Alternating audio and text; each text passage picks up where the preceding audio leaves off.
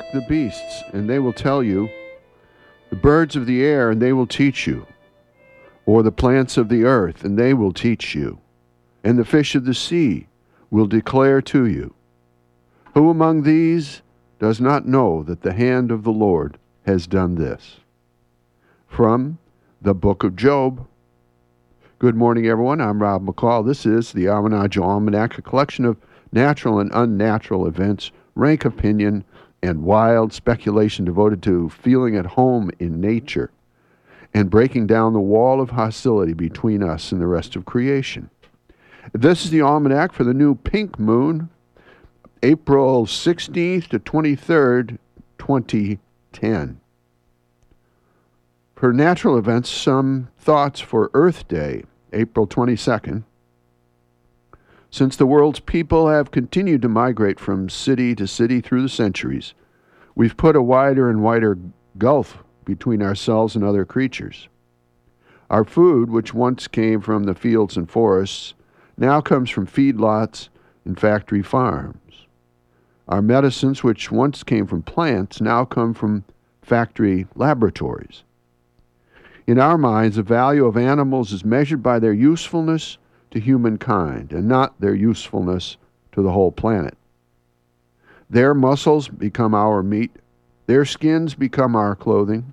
Their young are taken to test our poisons. Their heart valves are taken to repair our hearts. The rest of their bodies becomes garbage, and the ancient wisdom of their ways is lost to us. If it hadn't been for our cats and dogs and nature shows on television, many of us would have lost touch with the realm of plants and animals long ago. So here's a rank opinion.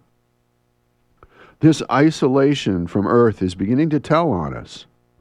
Our sense of smell was fashioned to savor the scent of dogs and cattle, goats and grass, fire and flower. So when we smell only exhaust fumes, pollution, and bad perfume, we lose our sense of the rich and heady aromas that surround real living things. Our ears were fashioned to hear bird songs, animal calls, rush of wind, roll of thunder. So when we hear only human voices and noises, we lose our place in the symphony of the cosmos.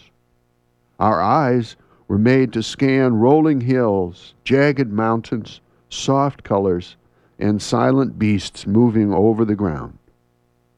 So when we see only straight lines, flat surfaces, artificial colors, in shiny wheeled vehicles moving back and forth, we lose sight of the shimmering effulgence of nature's lights. Our bodies were formed to walk, to run, to climb, to dig, and to build in the open air.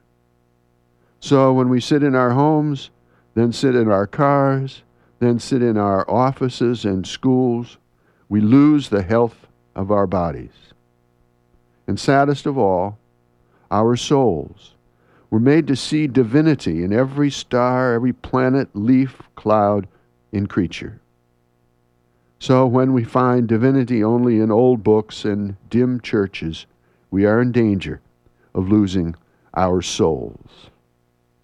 Like prisoners wasting away in a dark cell built by our own hands, we become angry, fearful, depressed, alienated, neurotic, dangerous to ourselves and to others. We're aching to escape into the living, breathing, blooming, buzzing world, to see, hear, smell, taste, and touch the earth, created not by us, but by the one author of creation. We are dying to join the chorus of birds and beasts whose carols herald the sun each day, songs of praise to the Creator of us all alike. We are starving for the source of all life.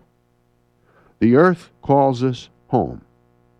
So, let's go. Finally, here are a couple of seed pods for you to carry around with you. First, from the naturalist John Muir. The world, we are told, was made especially for man, a presumption not supported by the facts. A numerous class of men are painfully astonished whenever they find anything, living or dead, in all God's universe which they cannot eat, or render in some way what they call useful to themselves. It never seems to occur to these far-seeing teachers that nature's object in making animals and plants might possibly be, first of all, the happiness of each one of them, not the creation of all for the happiness of one. And from biologist E.O. Wilson, if all mankind were to disappear, the world would regenerate back to the rich state of equilibrium that existed 10,000 years ago. But if insects were to vanish, the environment would collapse into chaos.